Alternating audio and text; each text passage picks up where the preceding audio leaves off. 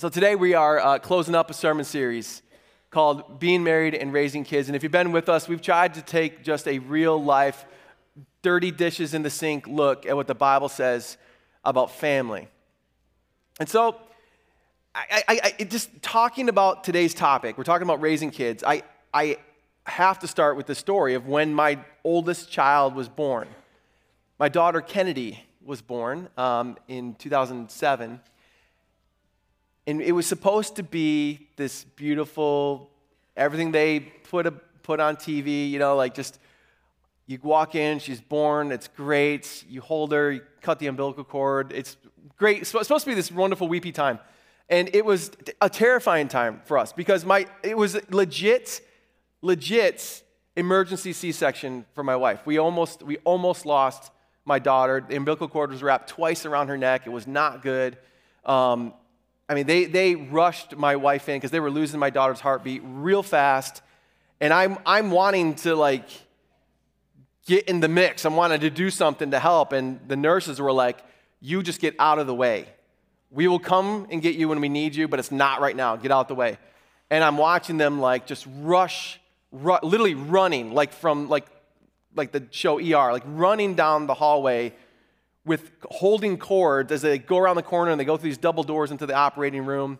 And my mother-in-law was there. It was our first child, and just not knowing what was going to happen. They went in not given a lot of hope here. And we sat there with me and my mother-in-law, we just sat there, and all of a sudden, we heard a baby crying.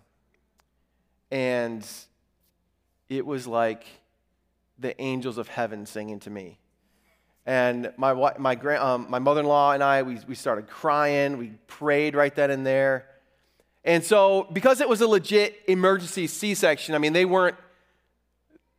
did things quick, okay? They cut my wife open from California to Florida, if you know what I'm saying. She was just laid wide open.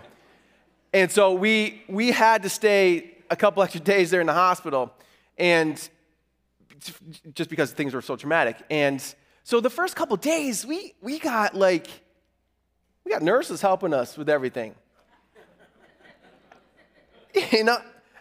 And then the day comes to go home.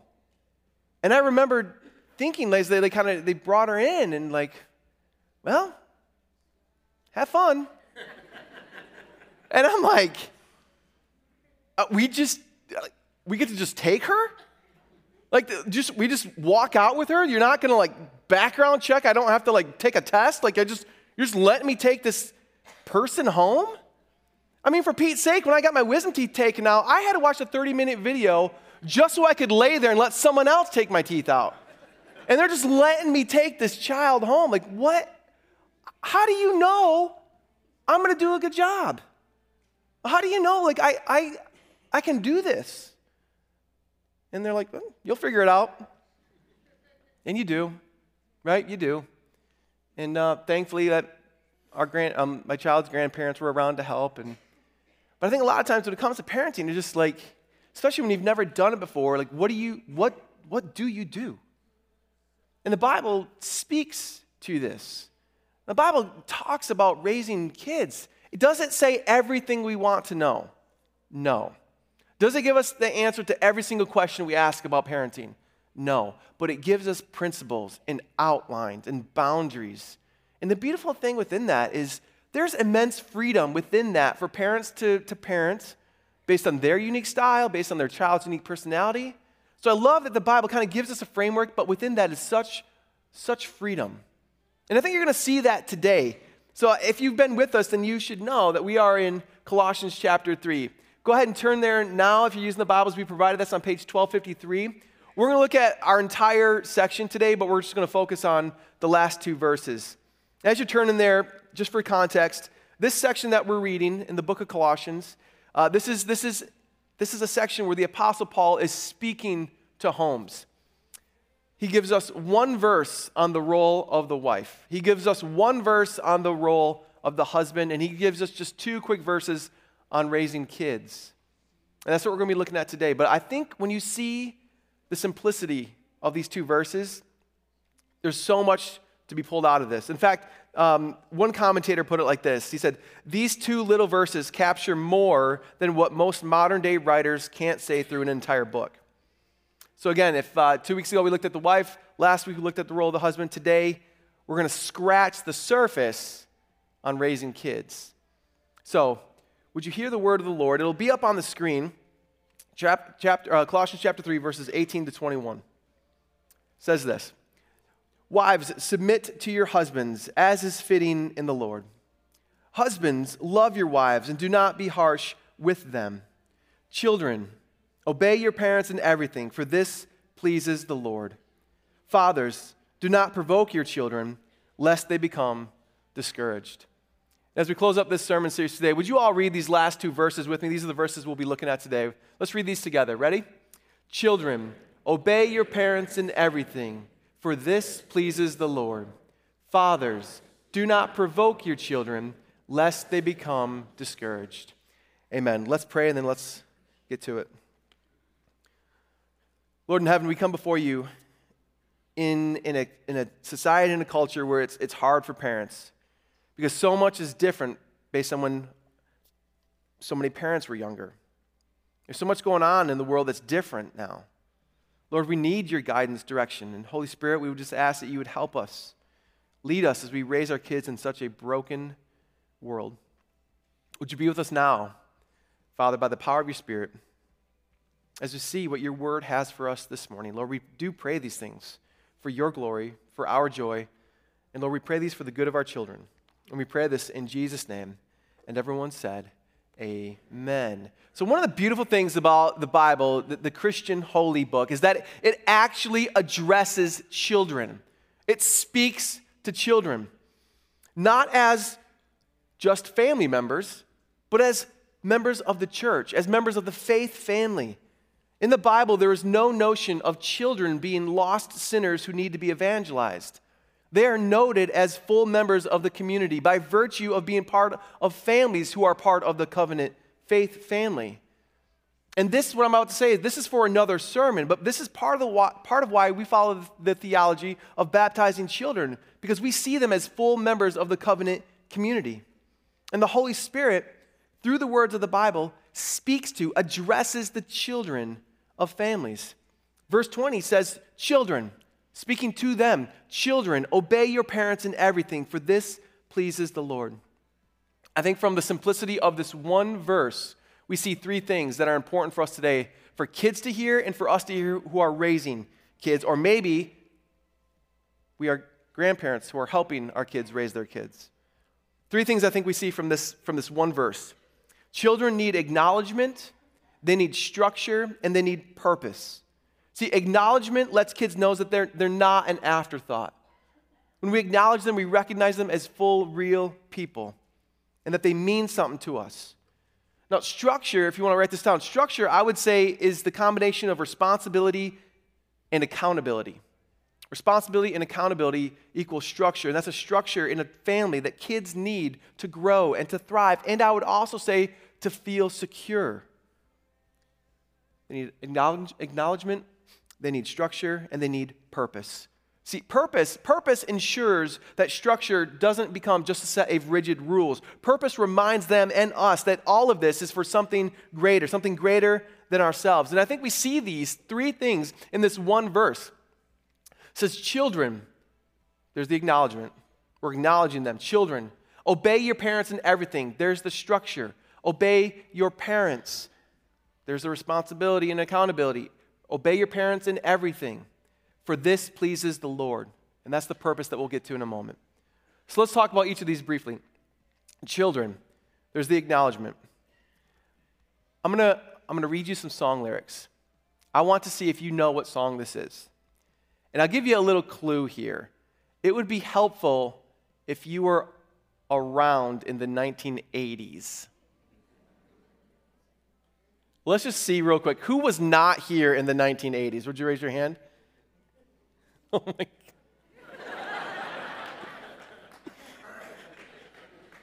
Okay. I'm less and less hope that we're going to know this song. All right. Okay. Let me read these lyrics. Let's see if you know what song this is from. Making your way in the world today takes everything you got. Taking a break from all your worries sure would help a lot. Wouldn't you like to get away? Sometimes you want to go wherever. Okay, so we got some old fogies in here still. Okay. Sometimes you want to go where everybody knows your name and they're always glad you came. Now, okay, so for those of you who are like less than 30 years old, okay, this is the theme song from a TV show called Cheers. Now, okay, so I'll just go ahead and I'll be the first one to say it. It's probably not super appropriate to talk about raising kids in the context of like a show about a bar, because Cheers was in a bar setting. But that was the theme song. And I'm sorry if that song gets stuck in your head. It's been stuck in my head all week. But I remember as a little guy, I was young, very young, in the 80s, and I remember sneaking to watch that show just to listen to the theme song. Because I loved that theme song. Sometimes you want to go where everybody knows your name and they're always glad you came. Right? Isn't that the desire of our hearts? Isn't that the desire of all of our hearts? I mean, and children in particular? The place where everyone knows your name and where they're always glad you came? Yeah, I mean, on one hand, that should be the church, right? But let's just get dirty dishes honest here. That should be home. Right? That should be at home. Where your kids get acknowledged, where their name is said, and that they feel like they are wanted, that whoever's there wants them to be there. See, calling your kid by their name and telling them that you're glad to see them, that touches a part of our hearts, a part of your child's heart that's critical for them as they grow. And I'm thankful that where my kids are at, I'm at the stage in my life that, do you know what I get when I come home? When I get home after a long day at church and I open up the door, I open that door to the sound of kids squealing and screaming and just, I hear the footprints just running to me. Daddy, Dad's home, Dad's home.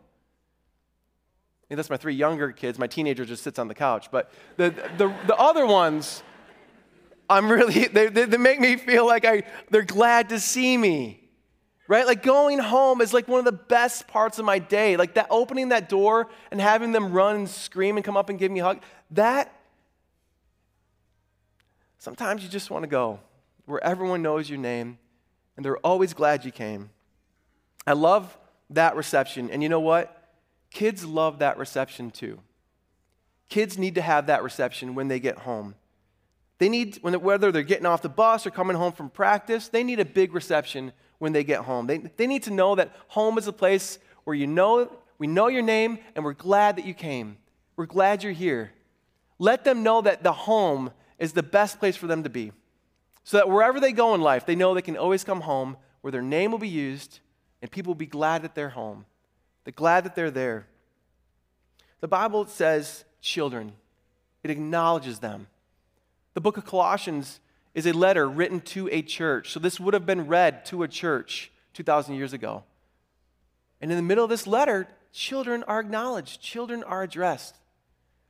The Bible says, children, obey your parents in everything. This is structure. You know, by today's cultural standards and norms, this idea of like, obey your parents in everything, I know to our cultural American minds, like this may sound like stoic or maybe even domineering. Domineering and stoic to say, children, obey your parents in everything. So how do I say this academically? It ain't.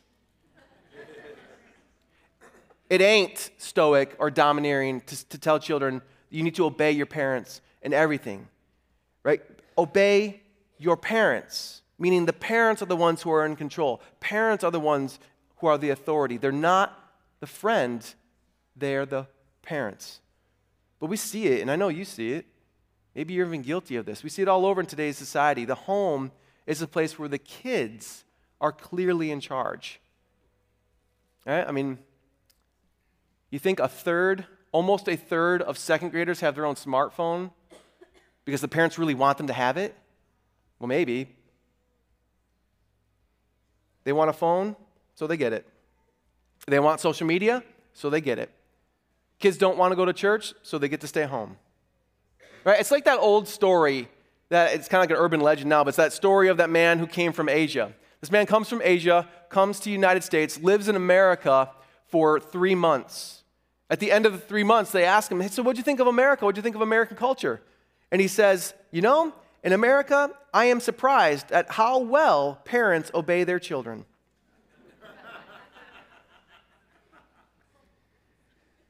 Kids who are in control of their parents are out of control. That is a home that is out of order. That's a home that's out of control. Kids need boundaries. They need guardrails, just like adults do when we're driving. It gives us direction. It gives us focus. It provides safety, which results in security. Now, obviously, there's a balance. There's a balance here, and we're going to get to that in a second. But even wild flowers need fertile soil to grow. Just as all kids, no matter their personality type, they need structure, which gives the stability needed for healthy growth. So children, there's the acknowledgement. Obey your parents in everything.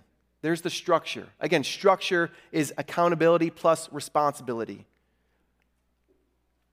Obey your parents, for this pleases the Lord. With a world of selfies in social media, without a doubt, we are within the most self-centered self-generation the world has ever known.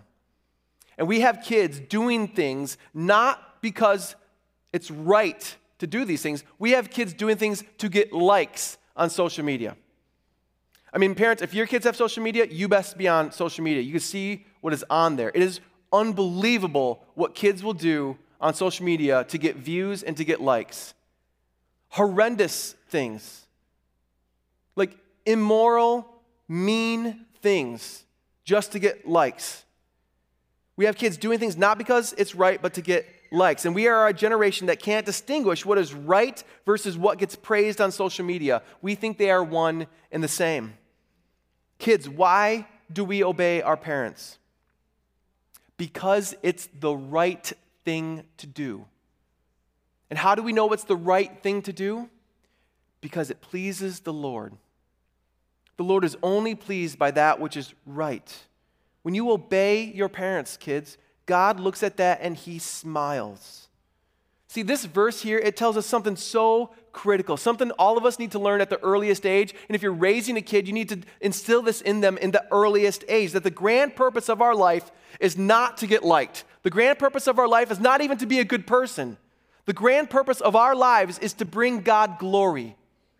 And we see this in this passage. This is the great purpose. Why do we obey our parents? Because they own us? No, because it pleases the Lord. From the earliest age, we need to tell kids, life is not just about you. We are living something grander and better. From the earliest age, we put on our kids spiritual lenses. So they don't just see a cultural or a material world, they can see a spiritual world around them to know that they are part of something grander and bigger.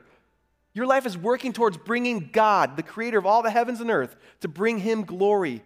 We obey our parents because this pleases the Lord. That we are not a part of something that is momentary, like social media. That we're part of something eternal, a spiritual reality. From the earliest days, we need to train them to see beyond the material realm and into the spiritual realm.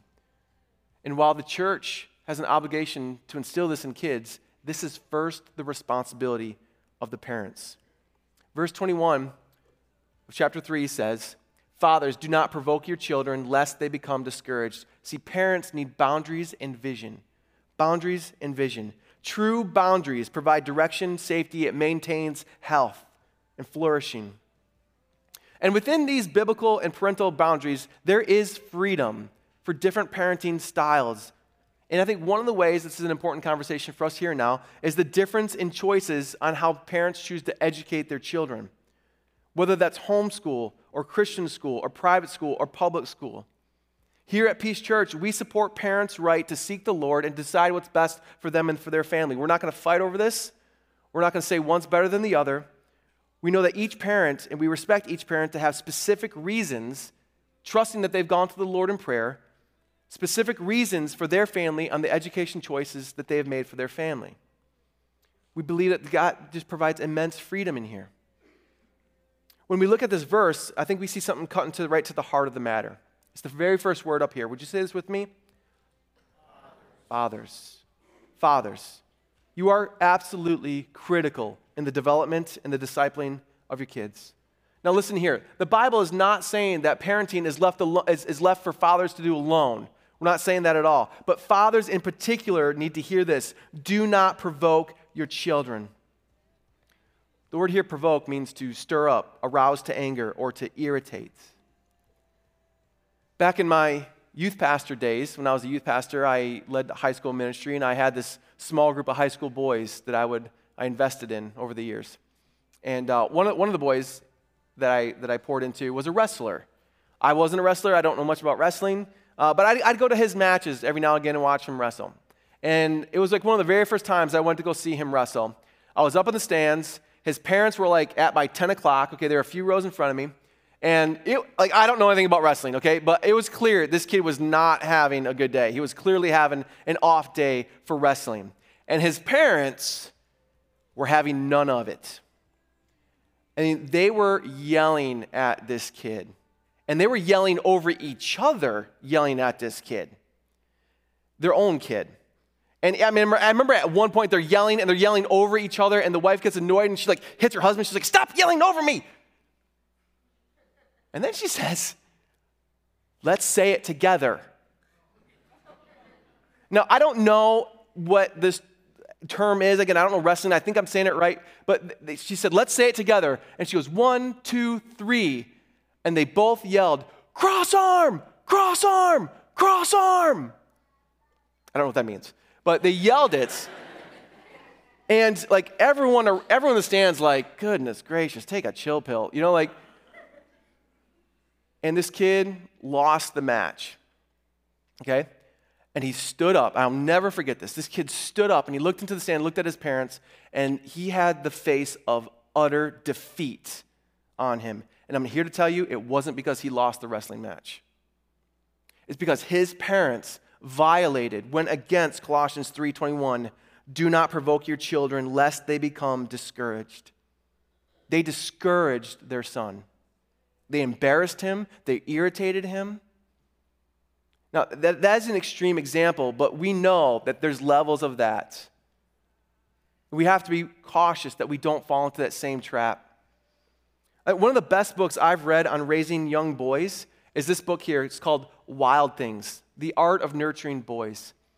If you're a boy mom, or if you've got young boys, or if you got a young grandson on the way, this is a great book to pick up and read. I want to read you part of what it says, because I think this is really good. I'll put up parts of the quote up here. But it says, nurturing boys requires that our discipline be geared toward lovingly unveiling their strength and courage, according to how these characteristics are uniquely present. Whenever we disciple boys, we must do so in a way that addresses them as the unique, noble creatures that they truly are, in ways that honor them and their masculinity. By discipling our boys in ways that do not shame them, we honor their desire for strength, we reinforce their sensitivity, and we encourage them towards valor. Listen, guys, no one is saying here, be soft. We're saying that raise your boys to be godly men. Honor them. Like when they lash out, there's a root there that I think yes, there's an evil root because we're all sinful in our hearts, but there's a manifestation of their masculinity that's just gone awry. Don't squash that, redirect that. Whether we're trying to correct them while they're on the wrestling mat, or how they're behaving at school, or how they're even engaging in their faith and their spiritual truths. Parents, we can't be provoking or irritating or angering our kids.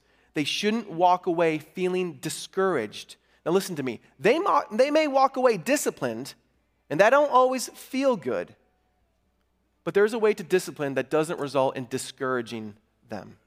Parents need boundaries that provide freedom for unique parenting styles while also providing good, necessary restraint. We do not beat up our kids, and we do not put down our kids. Keep within those boundaries as we seek to teach them about Jesus, So let me repeat something I said earlier. The grand purpose of life is not to be liked. It's not to be a good person. It's to glorify God. That's what we want to see in our kids as we raise them, that they embrace a purpose in life to bring God glory. That is our purpose in parenting, to instill that in them. Our primary goal, our grand vision of parenting is not financial, it's faith. So how do we do our part to instill the Christian faith in our kids? I want to share with you another book that I thought was very, very profound. This book called Families and Faith, How Religion is Passed Down Across the Generations. This book was 4 generations in the making. This book spans 4 generations of research and study about different parenting styles and different religions trying to pass on their religion through the generations. And in this, they said this: parental warmth is the key to successful transmission of faith. Now, they outlined 4 different types of parenting styles that seek to have a faith transmission through the generations. I want to outline them for you real quickly. They talked about the affirming parents. This is the warm, affectionate, and supportive parents. They talked about the authoritarian parents, where religion is the rule, where there's demands that need to be met. They talked about the ambivalent parents. This was the dispassionate parent who sent mixed messages on faith and church involvement. Like sometimes they went to church, sometimes they didn't. Maybe they went to church, but we didn't really pray at home. And kids are like, we go to church, but what's the point? And the kids never understood why they went to church when they did. And there's also the afflicted parent. This is a parent that's distracted by the concerns of life and the world, that everything's doom and gloom, that maybe they're addicted to something. Now,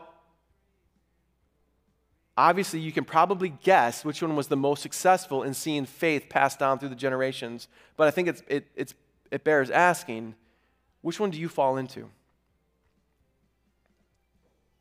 I want to read to you a very profound section in this book. And by the way, just real quickly, this speaks well into the role of the grandparents. And because people are living so much longer nowadays, we're actually having enough time to do meaningful studies on great-grandparents. And it talks about that too. So whether you're a parent, grandparent, or maybe you're even a great-grandparent, this is a great, great book. But I want to read you something that says about these parenting styles. It says, the warm, affirming relationship pattern was most likely to result in the successful transmission of religion. Children responded best to parents who were unconditionally supportive, who provided consistent role modeling of religious practices, and who did not force their beliefs or practices on their children. The study saw that a consistently close relationship with parents created continuity in the evangelical faith across 4 generations. In addition, we found that the most successful parents in religious transmission showed love, respect, and patience for those children who took a different path in religion. These often turned out to be prodigals and returned to the faith. The next sentence it bears reading. It says, by contrast, the other 3 parenting styles appeared to decrease the likelihood of religious transmission and increase the likelihood of rebellion.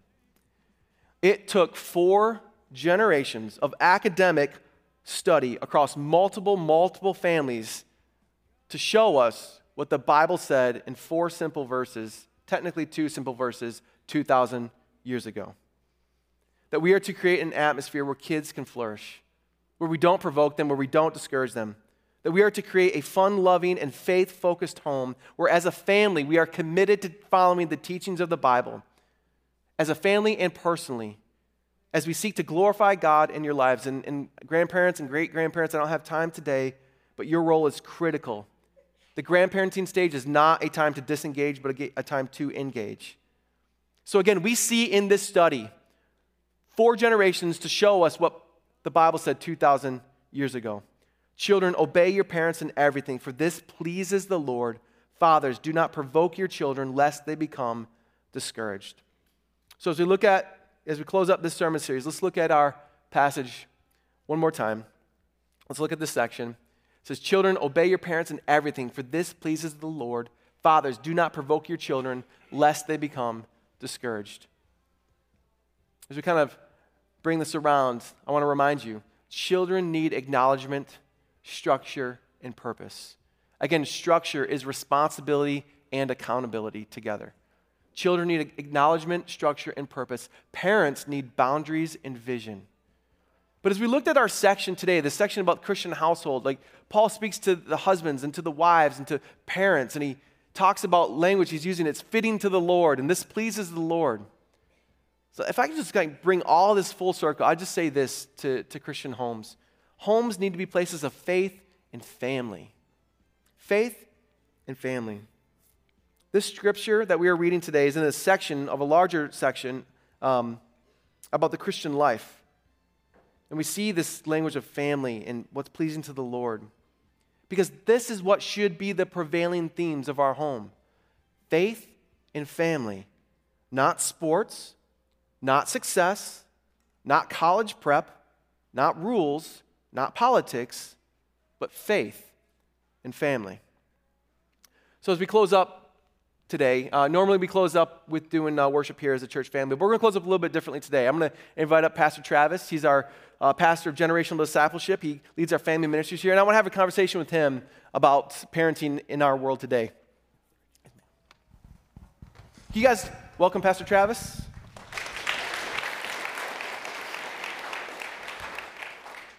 Hey, brother. Hey, brother. Whoa. Hello. Wow, So as we kind of bring this full circle, and we're talking about parents today, I just got a couple questions to ask you. What is, because I said it earlier, like this is written to a church in the context of a church, but specifically it's written addresses families. Yeah. So I think it kind of begs the question: what is the relationship between the church and parents in terms of discipling children? That's a great question. Let me start by saying this. We live in an outsourcing culture. And so what I mean by that is, as parents, we love our children. We want to develop them. We want to see them be successful in all spheres of life. And so we outsource their education. We get them the best school.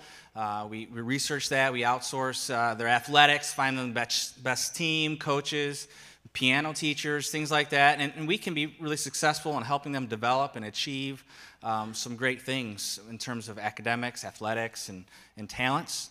But one thing that we can outsource is the spiritual formation of our children, because the spiritual formation of our children is a 24/7 thing. And so one of the things I think we've lost and are beginning to reclaim in the church is that 20, 30 years ago, we realized that there was a statistic out there that 70% of kids that grew up in the church were leaving the faith, because we assumed that we as a church the parents were taking that role seriously, and they were being the primary spiritual disciples. But we found as a church that we were not doing a good job at resourcing and championing parents in that role. And so there's been kind of a reclaiming of that. Now you and I have been a part of that as family pastors, is that we've wanting to help parents realize that they're the primary spiritual disciple makers in a child's soul. Deuteronomy 6 calls parents to love the Lord your God with all your heart, to have that commandments on their heart, and to impress them in their children's life as they walk, as they sit, as they rise. And so the relationship of the church and the home is like this. Parents are primary, but the church comes along to partner and support that work. And so I picture it like a bike. You think a bike, there's two pedals, and you got to have both pedals working in unison. And when that happens, you can go really far. And so I think when that happens, when the parents in the home partner together, that's when God can really do a great work in discipling kids to know the Lord. And so I think that's a little bit about the relationship. Yeah, no, that's awesome. I love how you talked about us working together, because I think sometimes parents feel like they're alone, or they feel like it's the church alone that's supposed to do that. And we're saying, no, we're coming alongside you in your primary call. Thanks. So aside from the Bible, what is the best book on parenting that you think every peace parent needs to read? Yeah, that's a great question as well. So the best book on parenting. So I think I read somewhere in the last 10 years, there's been 100,000 books written on parenting. So there's a lot to choose from right there, 100,000. But the vast, vast majority of books on parenting, I think, are really focused on behavior modification.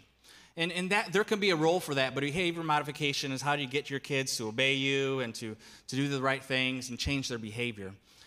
But for the Christian parent, we have a different goal and different focus, is that we know that it's the heart of our children is what God wants most. Our children are sinners, they're in need of a Savior, and that happens at the heart level. And so I think there's been kind of, again, a reclaiming of understanding how the gospel needs to inform our parenting. So I've got 3 books that are really focused on that kind of thing. And you said 1, sorry, I got 3. No. But I've got kind of a 101 a 201 and a 301 level book. So starting with the 101 level, there's this book called Gospel Power Parenting. It's a real accessible book. It's written by a guy named William Farley, who's actually going to be coming and speaking in the marriage retreat in a couple months. And so this is a real accessible book of how the gospel shapes and transforms our parenting. Love this book. There's another book by Paul David Tripp called Parenting, 14 Gospel Principles That Can Radically Change Your Family. This probably is the one book, if I had to pick one, that I recommend, but this is an incredible book, and I hope I don't get trouble for this, but I have 8 copies of this book that are sitting on my shelf, and I brought them up this morning. So if you are hungry and you're committed to reading this book, I'd love to give you a free copy today, and if I run out, I apologize. You can get it on Amazon, but this is a great book. And then finally, the 301 level book is called, it's a classic called Shepherding a Child's Heart, and that is just an incredible book that gets really at a deeper level of what it means to shape the hearts of our children with the gospel. Awesome. Yeah, I've read a couple of those. The Tripp book on parenting it's a must read. Yeah, it's so good. Definitely. So in this sermon series, we've used the imagery of like dirty dishes because we wanted to get as real life, nitty gritty about family as possible. And so I'm going to ask you a dirty dishes type question. As both of us being former youth pastors, I'm going to ask you a question that I know that we've both dealt with throughout the ages. Yeah. Okay, so should a parent keep their kid home from church programming as a means of discipline? Oh, wow. So you want me to throw parents under the bus to do I that? want you to do it, yes. Okay. So let's start with the good. The good is that a parent is wanting to discipline their child and teach them obedience, right? And so I'm assuming that that's a consequence they're saying is maybe they'll keep them home. But let me just lovingly advise that maybe that might not be the best form of something to take away from them. And so again, I don't want to speak to parents that can be, I don't know the whole situation, but I would say one of the things that you try to do, what we're trying to do as a church is to come alongside you as a family and to speak truth and to speak the gospel in the lives of your children.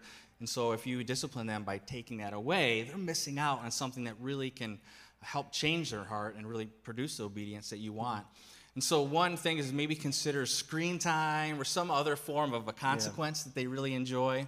And again, not to say that if you've done that in the past that that's wrong, but just saying that there could be better things to take away from them. So I won't leave you alone on the hook. I'll jump on the hook too. And also just piggyback and say, in my time, also that's a detriment to the programming too, because our programmings are not just, programming, it's ministry, and part of ministry is building relationships between our leaders and our volunteers and students, and when kids are held back from a program, it inhibits that ability to foster that relationship, which is so key for our discipleship. So to keep kids home from programming as a means of discipline, it hurts the program too. It hurts what we're trying to do. Yeah. Even though we know it's so enticing because a lot of times kids really love it and you really want to stick it to the kids sometime, and which is probably not a good thing either. Yeah. But don't provoke them to anger. Right? Exactly, man. So even though we are, a lot of people say that we're young parents. Your oldest is a daughter, my oldest is a daughter. They're both 13. Yep. But even with that preface here, what is one piece of parenting advice that you've gotten that you want to pass on to the Peace Church parents? Yeah, that's a really great question, and I thought there's lots of things of advice, but here I would say is it's not related to parenting, but I think is one of the most crucial ingredients to raising kids well is you need to have a strong marriage. What our children look to is you need to put your marriage first, and you need to show your kids what it means to love your spouse, as husbands, as Christ loved the church. And so I would say that's so crucial, is that kids need to see the gospel in our marriage, of how we forgive, how we love, how we care for our spouse, how we sacrifice for them. And so I think that's one of the most important things that we can do. Even if you get everything else wrong in parenting, but you have just a gospel-centered, Christ-centered marriage, I think there's a good chance your children are going to do well, because that is, I think, such a foundational thing that you need to have if you're going to parent, is that your marriage comes first. Yeah, I think we see the Bible kind of speak to that. The whole section that we've been looking at on family, it starts by addressing the husband and wife, right? It starts by talking about the strength of the marriage. So that's just real quick. So quick plug for marriage. Yeah. Here in a couple of months, here in February, we're going to have a marriage retreat, and I would encourage all of you couples to make your marriage strong. That's our focus and mission is here as a church. On the screen there is the details for our marriage retreat. Bill Farley, he's been married for 50 years to his wife Judy. He's coming. He's a retired pastor, and he's going to be speaking to marriages, and I think he brings some incredible wisdom, biblical truth. And so I'd encourage all of you couples to consider coming to our marriage retreat coming up in February. Let me just say one thing, too. In my time at Peace, I think there's a certain segment of people that think the marriage retreat is for either just for young couples or for couples who are in trouble. And I just want to say this is for everyone. And I truly believe that our marriage retreat will be a much better, more rounded retreat if we had some of our more seasoned married couples join us. Yeah. And so this is our call. I would love to see you there. I'm going to be there. You're going to be there. Pastor Farley is going to be amazing. He's got some great stuff. So there it is. Register. It's in, when is it again? February 18th to 20th. Perfect. Sweet. All right, well, last question, Pastor Travis. What's on the horizon for parenting ministry at Peace? Yeah, good question. We know parenting is hard. It's always been hard. But in particular, I think parenting is really, really hard in today's world because of technology. As a parent, it just consumes our home and our family, just screen time and how to deal with this, how to protect our kids. And so we want to come alongside you as a parent and help you in that. So we're excited. We've got two really important things coming up for parents of students and kids.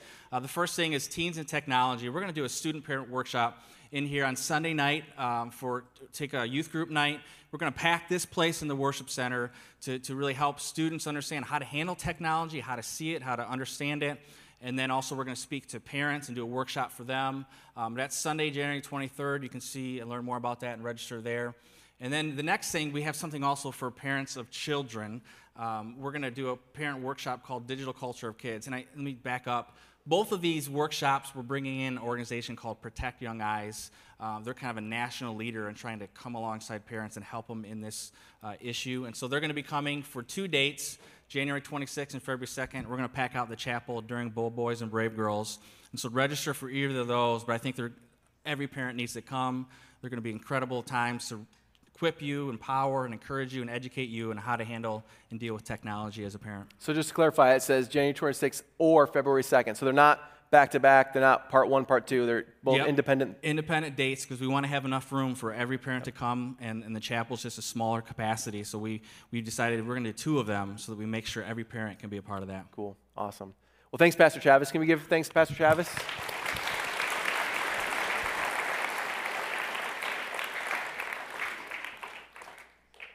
Well, parents and families and marriages, we want you to know that at Peace Church, we have a really big heart for family ministry. It's one of the strands of our DNA is to be family focused as a church. So please know that we're here to minister to you, alongside you. We're excited to see what God's going to continue to do through families in our church.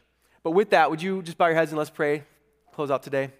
Lord, I want to say thank you, Father, for this church. Father, thank you for the families of this church, and thank you for the way that the families of this church come alongside other families. Lord, as we seek to glorify you, to raise our children to know and love Jesus, to know the message of the gospel. Father, I pray that you continue to make Peace Church a strong church for the good of our community, to help parents. Father, I pray that we remain faithful to you. Father, I just would ask, Lord, as we close up this sermon series, Lord, that you would take what we talked about in this series. Lord, you take the truth of your word and you would continue to bless and strengthen families and marriages. Lord, we do love you and we do thank you. And we pray this in Jesus' name. And everyone said, amen and amen. Would you please rise? Let me give you a blessing as you head out of here today.